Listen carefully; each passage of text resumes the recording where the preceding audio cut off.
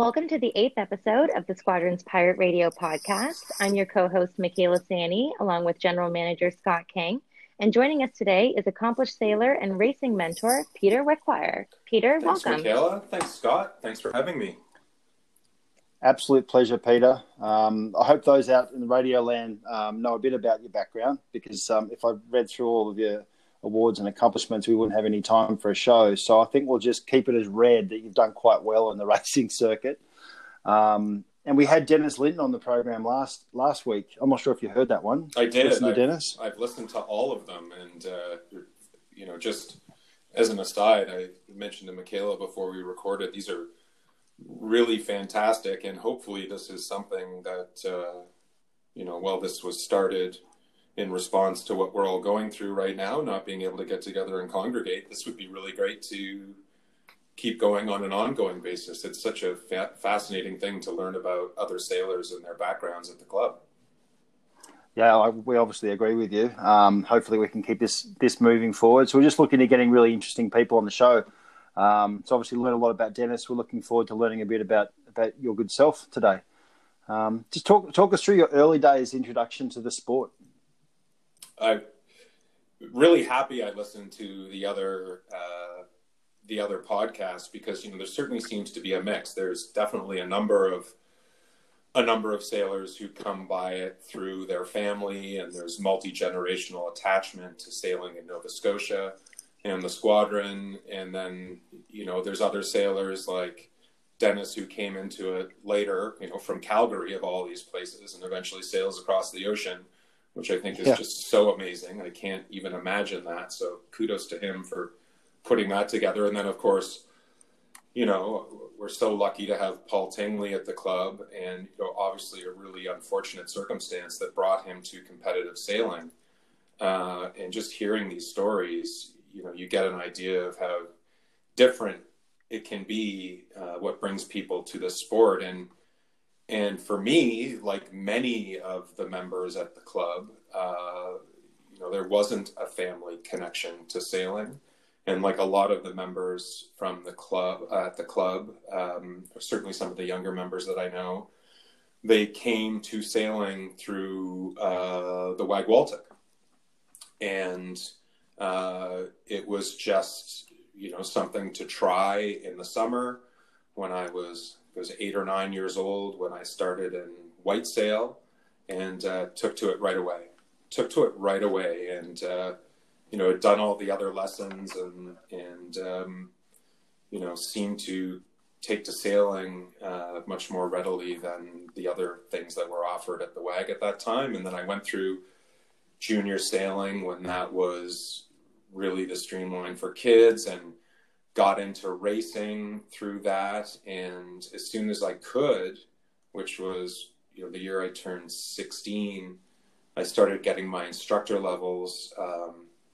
And fast forward to 18, 19, I had my instructor evaluator level, and I was teaching kids, many of them older than me, at an instructor seminar held at the Royal Nova Scotia Yacht Squadron. So always have learned to sail in the Arm, and been affiliated with sailing in the Arm. And that's how I came to it. So, Peter, obviously an early introduction to coaching in your teenage years. Is that something that sort of stuck with you through the years? Obviously off doing competition, but now sort of spending so much of your time coaching and mentoring. Was that an early insight into that pursuit? Sailing in the 80s was a lot different than it was now. I mean, I should have mentioned that, throughout that time, we were still actively racing. We were doing all the youth events. Sail East, I started out as a double-handed skipper as like a 9 or 10-year-old, if you want to go back that far. Did the 13 and unders, and then Scott, you and I, we have met, you might not recall, but I'm a pretty tall, big guy. So I got into the laser pretty early, and, did all those levels. But this was all concurrent with what we all used to do back in those days, which was, scratch and claw and fight for coaching jobs, and being able to teach white or bronze or silver at the Squadron or the WAG or Bedford or Chester Yacht Club. And those were the choice jobs back then. And then all the training we would do would be on the weekends or after sailing. So, I can remember putting my laser in the water a lot between 3 and 4 o'clock, 4 or 5 o'clock in the afternoon in the arm, and going to train on my own because I had this fantastic summer job of teaching kids sailing. And kids who are in the laser streamline right now or in dinghies, they don't seem to be doing that as much. So that's a little bit different from what's going on today.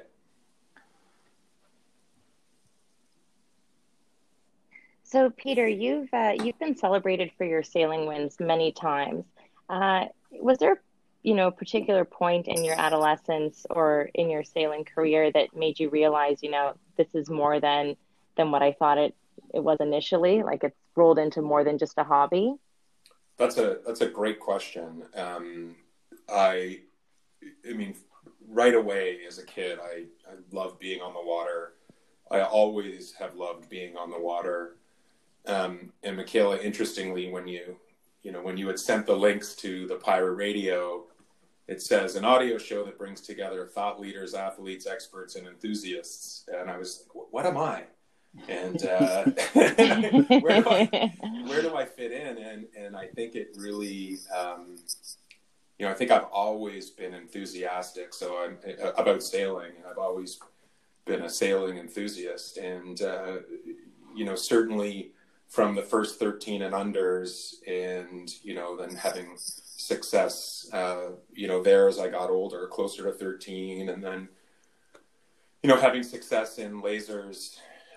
16, 18 and under provincially and, regionally, and going to Cork. That really lit the fire, but I had a problem. The problem was that about 17 years old, I was already, almost 6'5", and probably about 200 pounds at that point. 16, 17 years old, I went through the 185 pounds for laser, and I always played a lot of sports as a kid. So I was playing football and some other contact sports. And for a number of years there, I played varsity football at Queen's and Kingston, and started my career after university, in Toronto, and spent 15 years there, and initially was playing rugby. I played football and rugby in university, and then got reintroduced to competitive sailing after, even throughout university, and I worked out west tree planting. I'd always try to make it back to Nova Scotia in the summers for Chester Race Week. So I've been doing Chester Race Week since the 80s. And it was really, the first opportunity to sail in what was a massive one design fleet, which was the J24 fleet in Ontario in the mid 90s. That's what lit the fire again, if you will. And that's the momentum I've been working with since. And it's been about 25 years of doing a lot of sailing. Which one of those, I guess, just going down the list here of some of the races that you've been involved with, what's your favourite one? If there's one that stands out that you really just remember with a great amount of pride and fondness. The regatta that made me feel like, okay, this is something that I really want to devote a lot of time to, and it had happened prior to this, but it was about 20 years ago, the J24 Worlds was being hosted in Kingston. And, Brad Reed was there, Tim Healy was there, Andy Horton was there, Jeff Moore was there, a bunch of Canadian, Rossi Malev, who's the only Canadian to win the J24 World Championship, was sailing with Mike Wolfs at the time, who 2 years later went on to win what, unfortunately was Canada's last Olympic medal, 2004, in the Star in Athens with Ross McDonald. It was a stacked fleet, and the very first race, which, for the sailors out there who've sailed in Kingston, it was classic, July Southwest, 18 to 22 knots, so top of the Genoa, left outside of Simcoe Island. And we rounded the first mark of that Canadian J24 Worlds in first. And we were a completely amateur crew. The skipper was Todd Irving, who, it's time for a sailing story, right? Todd Irving, who is the most recent past chair of Sail Canada. He was helming, and Jeff Hall, who grew up sailing in Nova Scotia with me, was on the bow. And so we had 2 Nova Scotians on that boat, and we rounded the world with all the previous world champions and aspiring world champions chomping at the bit. And that was a pretty good feeling. And we managed to have a pretty good day that day. And we certainly weren't the favorite Canadian crew. But I remember at the end of the day, people were asking, okay, who's that? And ironically, the boat was 3913, which was, I believe, John Roy's J24, Cool in the Cube. So that boat actually had a link to the Royal Nova Scotia Yacht Squadron, which is an interesting, for people who can remember back then. That boat, we had a great first day, and at the end of the day, some of the conversation was like, well, who was that Canadian boat? And it was, oh, well, they have 2 Nova Scotians on board. And it was like, oh yeah, they can handle the breeze. So I've listened to some people talk about the reputation of Nova Scotians, but I mean, that is, having traveled quite a bit for sailing, it is pretty interesting that, when people find out that there's Nova Scotians on board, they're like, oh yeah, okay, well that makes sense.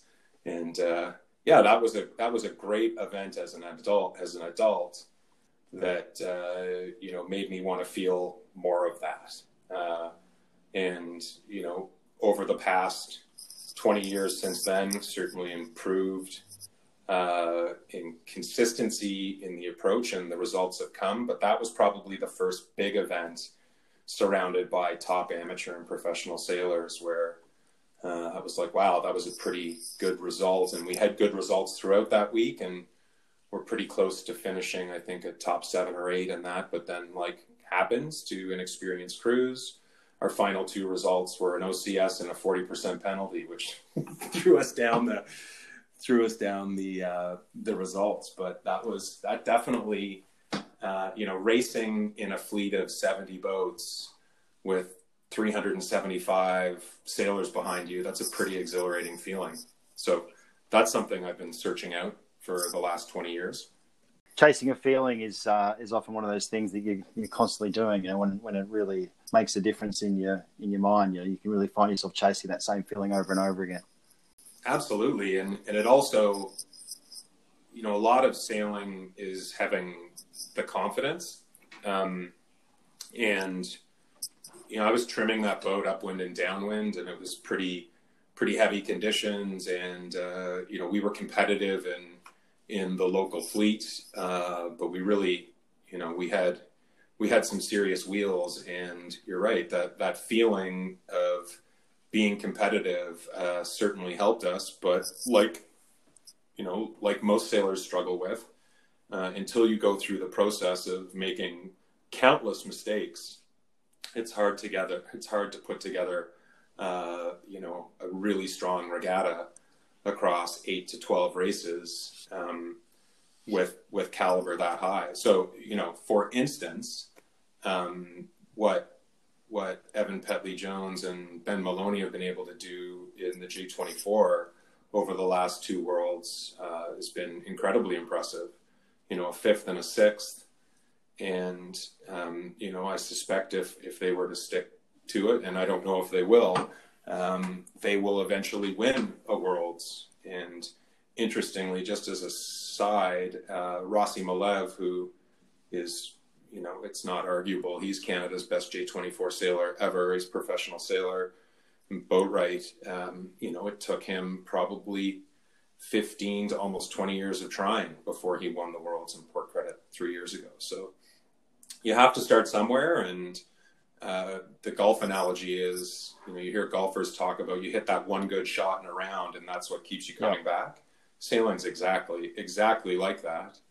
And for me, it is. And you just trust in the process. And if you follow the process, the results should take care of themselves in the long run. But it's been a lot of sailing in the last 20 years to get to the point where, you can put together regatta wins across long series, or be competitive in match racing, or enjoy any of the success that I've enjoyed with all these great people I've sailed with over the last 10 to 15 years.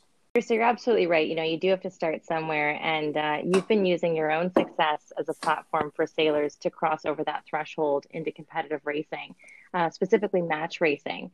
So can you tell us a little bit about the program you developed here at the Squadron and with Squadron Sailors? Yeah, I'm happy to. It's been a great process. It's been a really, really interesting opportunity to try to grab hold of it. And the way that started was Commodore Steve's. Ed received the invitation as Commodore at that point. Was it 3 or 4 years ago at this point, to attend the Sewanaka Cup, which is a yacht club challenge. And he reached out to me because Ed knew that I had a match racing background, and asked if I'd be interested in representing the club. And then we transitioned Commodores to Commodore Stanfield, and then David took the reins. And one of the criteria of competing in the Sewanaka Cup, which is, I think it's right up there with the America's Cup as one of the longest standing trophies in sailing. And the Sewanaka Cup, I believe, is the oldest trophy in sailing in North America. And it's a yacht club to yacht club challenge. So certainly there are people at the Squadron who have done a lot of match racing. We won the Canadian Championships together and went to a Nations Cup with myself and Matthew Christie, and who's a Bedford guy growing up and is a Squadron member now, and is a big part of all the success that Deviation has enjoyed over the years offshore, but also a really strong One Design inshore racer, and decided that it was an idea to maybe start with younger crew members. And so we took a group of younger Squadron members and basically introduced them to match racing in advance of our first Sewanaka Cup, which I think was 3 years ago now. Went down to the venue in Long Island that was going to be hosting it, and took these younger members through a number of seminars and World Sailing graded events in advance. And basically it was hard, because match racing is not like riding a bike. You've got to keep with it, and timing is really important, and timing's something you lose when you're out of the boat and you're not match racing a lot. So we had to try to get that going again, and then getting these sailors, these younger Squadron sailors, able to boat handle these 40-foot, significantly undermanned, massive Swedish Match 40s, and try to match race, some really, really strong competitors from around North America. So it was the invitation that the Squadron received, and answering that invitation, but trying to do it right rather than just showing up with no match racing experience, that was the genesis of all of this. Yeah, fascinating experience for you there, Peter, getting a bit of an ensemble of younger members together. Obviously, tell us a little bit about what this teaching of the next generation means to you personally. Well, there's probably, I'm really excited when the younger guys and the younger women that I sail with get stoked about sailing. I just hope that all of them, it takes some prioritization to,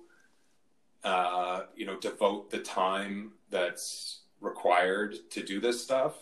And, involving these younger sailors, while it's out of necessity, it's also completely self-serving because, by going through this process,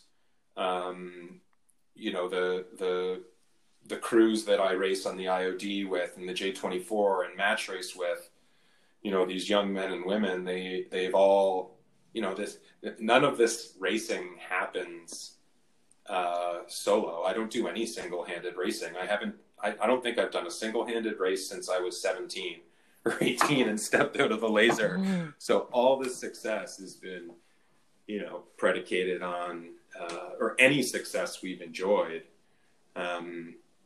is based on teamwork. And that is really satisfying. And I would like to think if pressed, the men and women I've sailed with, they've enjoyed it too. I mean, and introducing them to a network of sailors internationally, has been, it's been really, really fun to meet sailors from all around the world. And, with respect to the match racing, being able to take a squadron team, down to the States and race against teams that are from New Zealand, Australia, France, Switzerland, England, the best men and women in the United States.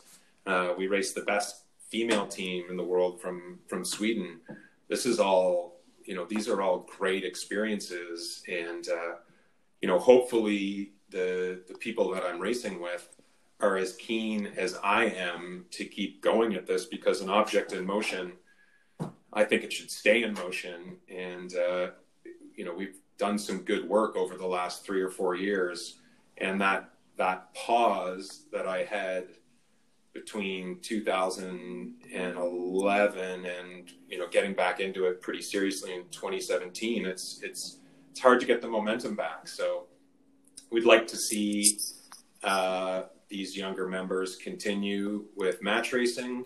It's a good fit for where we live, simply because it's a lot harder to tow and get boats, One Design boats, down to the various venues in the Eastern Seaboard and Great Lakes, America and Canada, than it is. I mean, it's harder to do that than just to drive without a boat and show up and sail in provided equipment that's sailed in rotation, which, for younger racers, I hope that's appealing, because you don't necessarily have to participate directly in the arms race, which One Design sailing can often be, right? And I'm talking about the equipment side of the equation.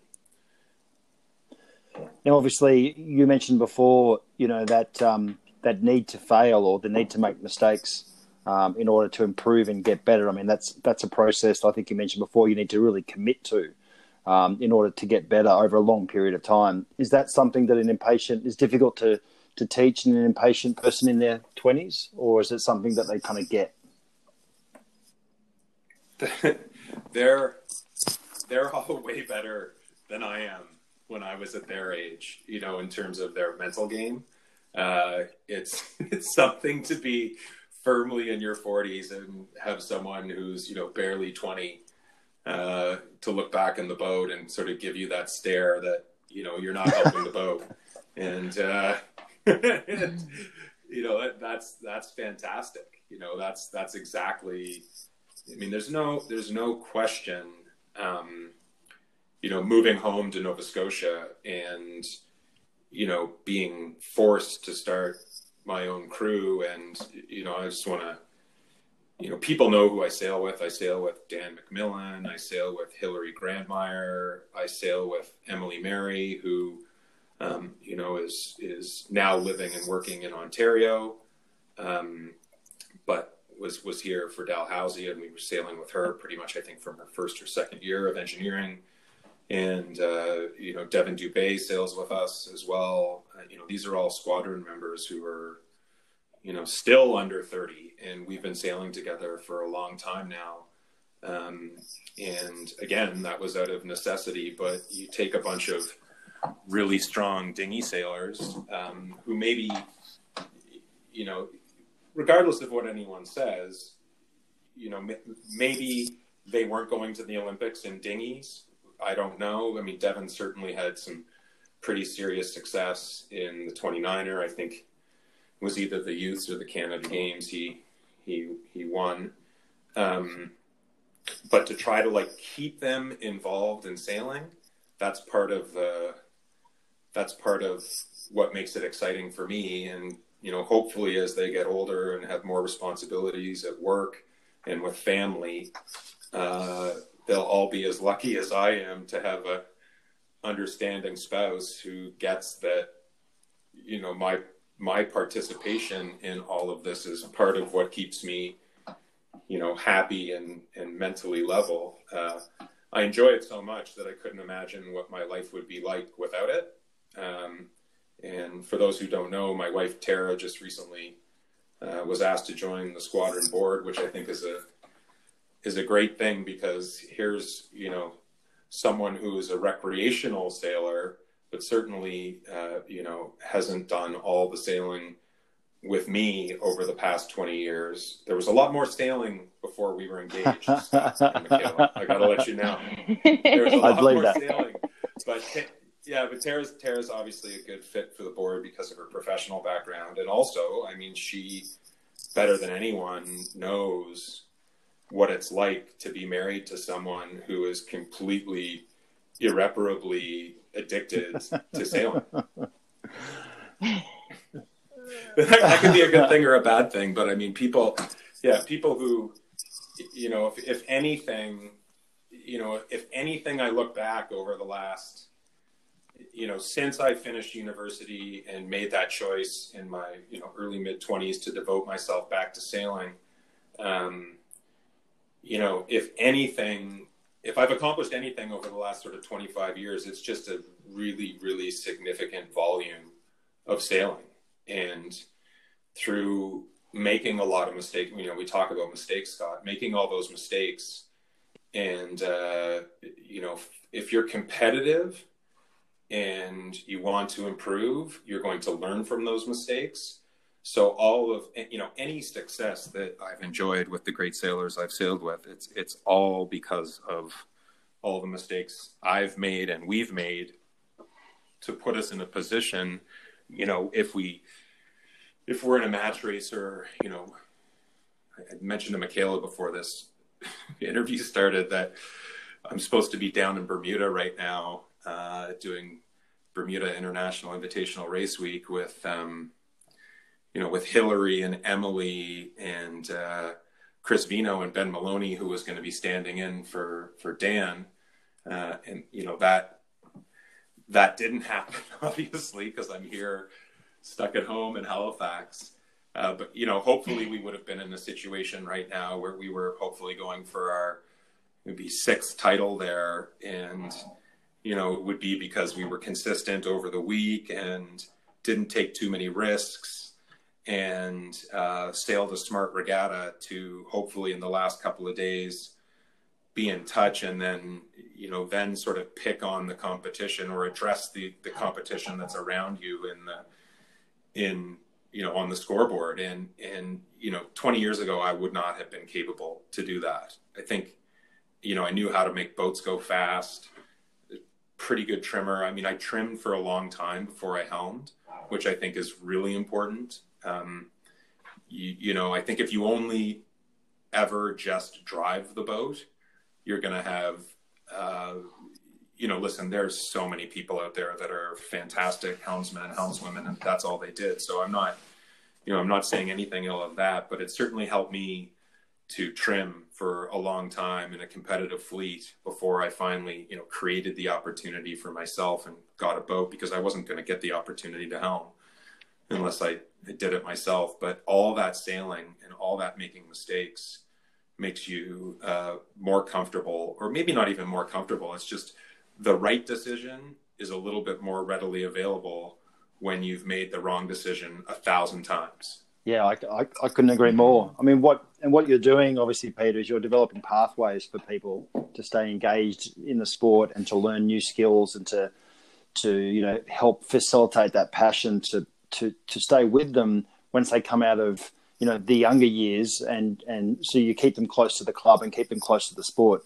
We've talked a lot about that being central to the future for the sport in this province, but also our club.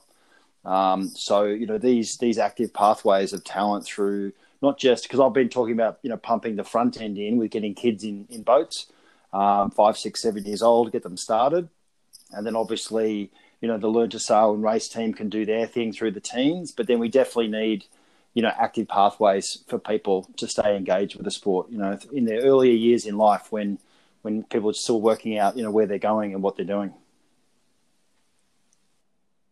Whatever we can do as a club to keep it fun and keep people engaged, and whether it's cruising, dinghies, keelboats, offshore racing, whatever it is that we can do to keep kids engaged is what we should be doing.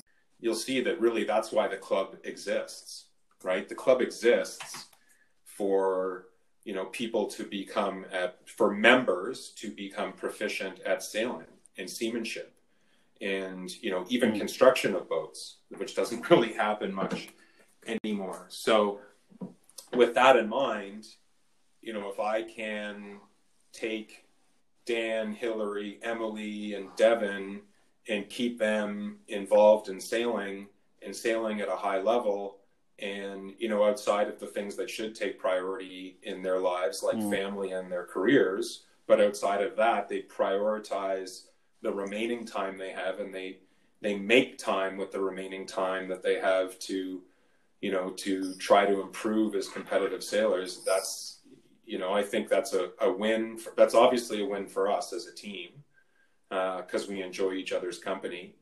But it's also a win for the club and for sailing because, all of these people are members of the club. You hear Aaron mention it, you hear India mention it, you hear Paul mention it, and it's that fun word. How do we keep sailing fun? And it's not just the on the water, it's the off the water, right? It's fun to be a member of the club. It's fun to have all those like-minded friends. And I don't know if you guys have been hearing, but we've been having some pretty fun No, I have. Saturday night Zoom I calls. have heard. Yeah. organized. None of that can be on this podcast. But I mean, isn't it funny that, isn't it great though, that, our relationships that are based around sailing are what we're falling back on during this difficult time when we're all like starved to listen. We just want to be around sailors and talk about sailing when we can't sail. Again, Peter, thank you for your time. It's been great to have you on the show. Look forward to seeing you in the not this craziness is finished. Yeah, we hope that we can all get together soon. Scott, Michaela, thank you so much. Before we wrap up this week's episode, we wanted to fill you in on what the match racing team is doing during this downtime as a result of COVID-19. So please stay tuned. So Peter, how has the current events, changed the schedule for you and your crew? And are you doing any off-water, strategizing and staying connected? That's a great question. And our season, we were pretty sure that all of the activity we had scheduled was going to be canceled. And just quickly, one of the goals this year was the U.S. Match Racing Championships to be held in Rochester this fall. We were signed up for 3 qualifiers, one in Sarasota that didn't happen in March, one at Oak Cliff that didn't happen in April, which was then postponed to next month, which has of course been canceled, and one in Marblehead at Boston Yacht Club in July. So the whole series has been canceled. We can still apply via invitation. U.S. Sailing still hopes to host their adult championships and youth championships in the fall. They're keeping that door open, but all the qualifier series for everything have been canceled, understandably.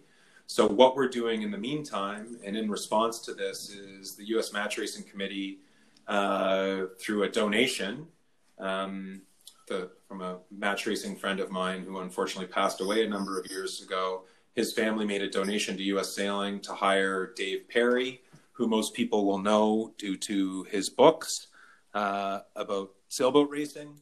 He's hosting 2 levels of online seminars over the next 6 weeks.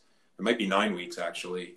One would be an introduction to match racing for people who haven't really done much match racing or any higher world sailing graded events. And then there's about 7 of us from the squadron out of, I think, 90 or 100 people who have been invited to what he calls the master class, which is for anyone, and if anyone understands world sailing grading, anyone who's done a grade 3 or higher, which would be grade 3, grade 2, grade 1, or a world match racing event. So we have a number of those members through their involvement with what we've been doing who fit that. And for the next couple of months, we're going to be doing an hour and a half with Dave Perry online every week on Wednesday night. And so this will be late enough that we can finish our virtual regatta Wednesday night squadron racing beforehand. So yeah, we're doing what we can in absence of being on the water. But our grand goal of all these events and preparation and trying to come into the U.S. Match Racing Championships this fall with all that experience have just been completely canceled as of yesterday. That's it for our show today. Next week, we sit down with our own Augustin Ferrario, the club's head race coach and sailing athlete in his own right. Augustin shares the inside scoop into how he started his sailing journey from the waters of Argentina to us here on the Northwest Arm. Thanks for listening.